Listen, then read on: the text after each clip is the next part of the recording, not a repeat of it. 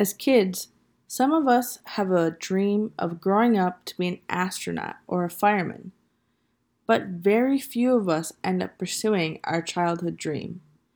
In this next segment, we hear from someone who held on tightly to that dream and is seeing it through in college. The following is that story in her words. We hear next from Grace Birch of Racine, Wisconsin.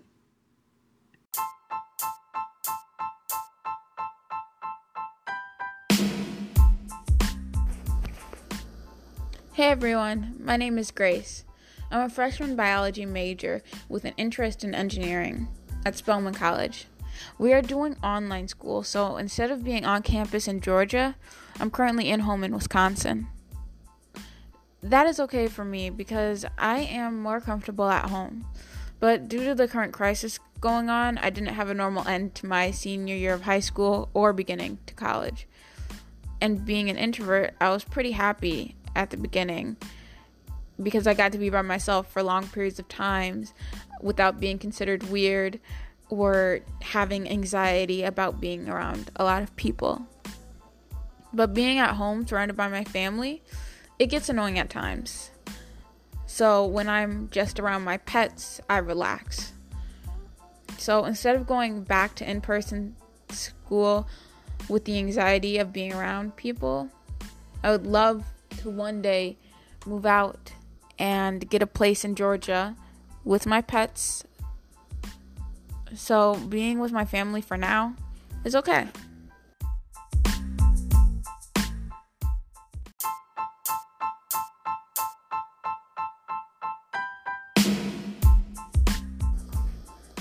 Even though I'm just starting college, I have always known what I wanted to do with my life, to become a vet and help as many animals as I can. That's a dream many kids had, to work with cute baby animals and cuddle with them all day. Still, as we grow, we realize the true tasks of a vet, and while many realized it wasn't the job for them, I was even more interested in it as I learned more about it. I had grown up on Animal Planet, going into my parents' room early in the morning on weekends to catch Crocodile Hunter or Big Cat Diaries. But that wasn't the only thing that had caught my eye. Growing up, I was obsessed with Legos. Even now, I wish I could build even more if they weren't so expensive. I would build them within the day that my parents brought them. They would always say I would be an engineer. Now, I kind of want to be one. I have thought about building a chicken coop or even a house a couple of times. Still, in actuality, I have built a lizard terrarium and fixed things around my house. I also want to be a vet still. So I started researching how I could pursue both of my passions.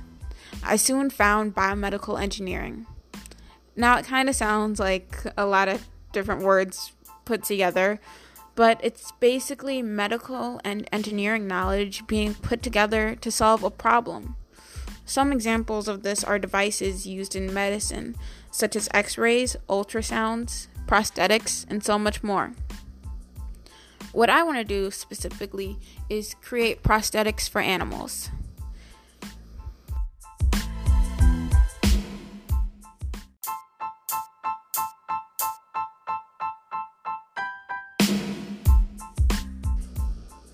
If you have ever seen a three-legged dog or a turtle missing a fin, it's sad to see that they don't really mind.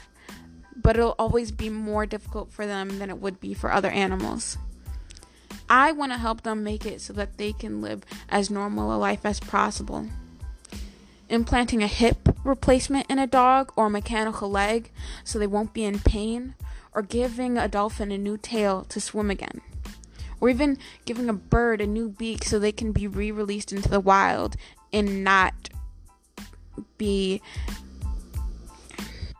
If you have ever seen a three-legged dog or a turtle missing a fin, you know it's sad to see that they don't really seem to mind. But it will always be more difficult for them than it would be for other animals. I want to help them make it so that they can live as normal a life as possible.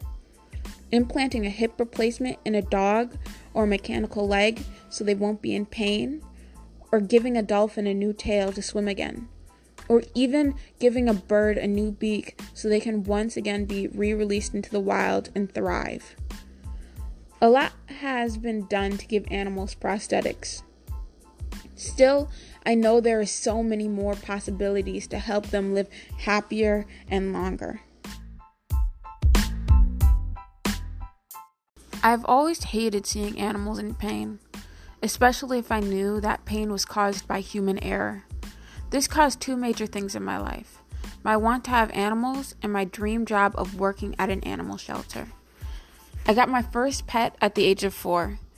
He was a little white miniature schnauzer from my cousin. When I first saw him, it was after school and a complete surprise. He was in my living room. After playing with him for a little bit, my parents asked me what I wanted to name him. I quickly said Princess, not knowing she was actually he. They corrected me, and I then, without much thought, named him Prince. Now, 14 years later, he's still my sweet little boy that I love with all of my heart.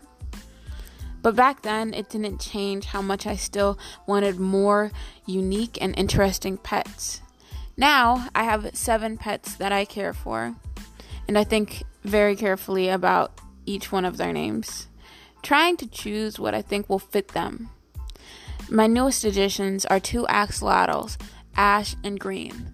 They are amphibians that will stay in their tadpole stage for the rest of their lives. They are native to Mexico and are currently endangered in the wild, but I got mine from a breeder.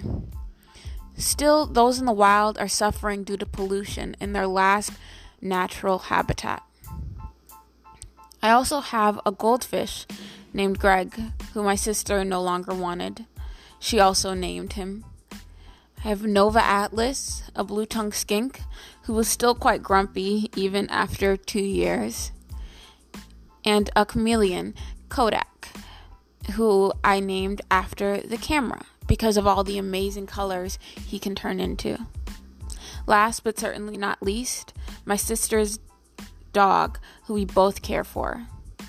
She also named her. She did a good job, though. Her name is Mocha. She's a Staffordshire Terrier mix with a ton of energy. But soon, hopefully, I will be getting a bearded dragon. They will be my 8th pet. And I won't lie, I wasn't always the best at caring for my pets. Still, I always loved them and tried my hardest to give them the best life that I could give them, because I knew they deserved a good life no matter what they were or where they came from. And I can say with complete certainty, 2 things led me to think this way: Steve Irwin and Animal Cops Houston were the 2 shows I could watch all day and night and never get bored. Steve Irwin's passion for animals fueled my own, while seeing the mistreatment of animals on Animal Cops Houston made me yearn for the day I could help animals in need. This led me to be environmentally conscious and fueled me to figure out exactly what vets do so I could one day do it as well. When YouTube became a thing in 2005, I got my first iPhone. I searched for animal surgery videos and Dogs 101, which I would also watch on TV. Still, I just wanted to learn as much about animals as I could. Now, as a freshman in college, I know so much more about animals, but I can still learn more, and I can't wait to see what amazing things happen in the world of science. Until then, thank you so much for listening to the first episode of Animaltific. I hope you enjoyed learning more about me and will tune in for my next episode, where I will be going over something about science and animals. If you want to tell me a little bit about yourself, I would love to know more about you, like your grade or job, and what is your passion. I love that Grace shares she's an introvert who actually appreciates learning from home during the pandemic. Many of our introverted friends have excelled in their online classes. And what a perfect career for an introvert, taking care of animals It doesn't require you to have to work with humans. Grace found her calling at Spelman and she ran with it.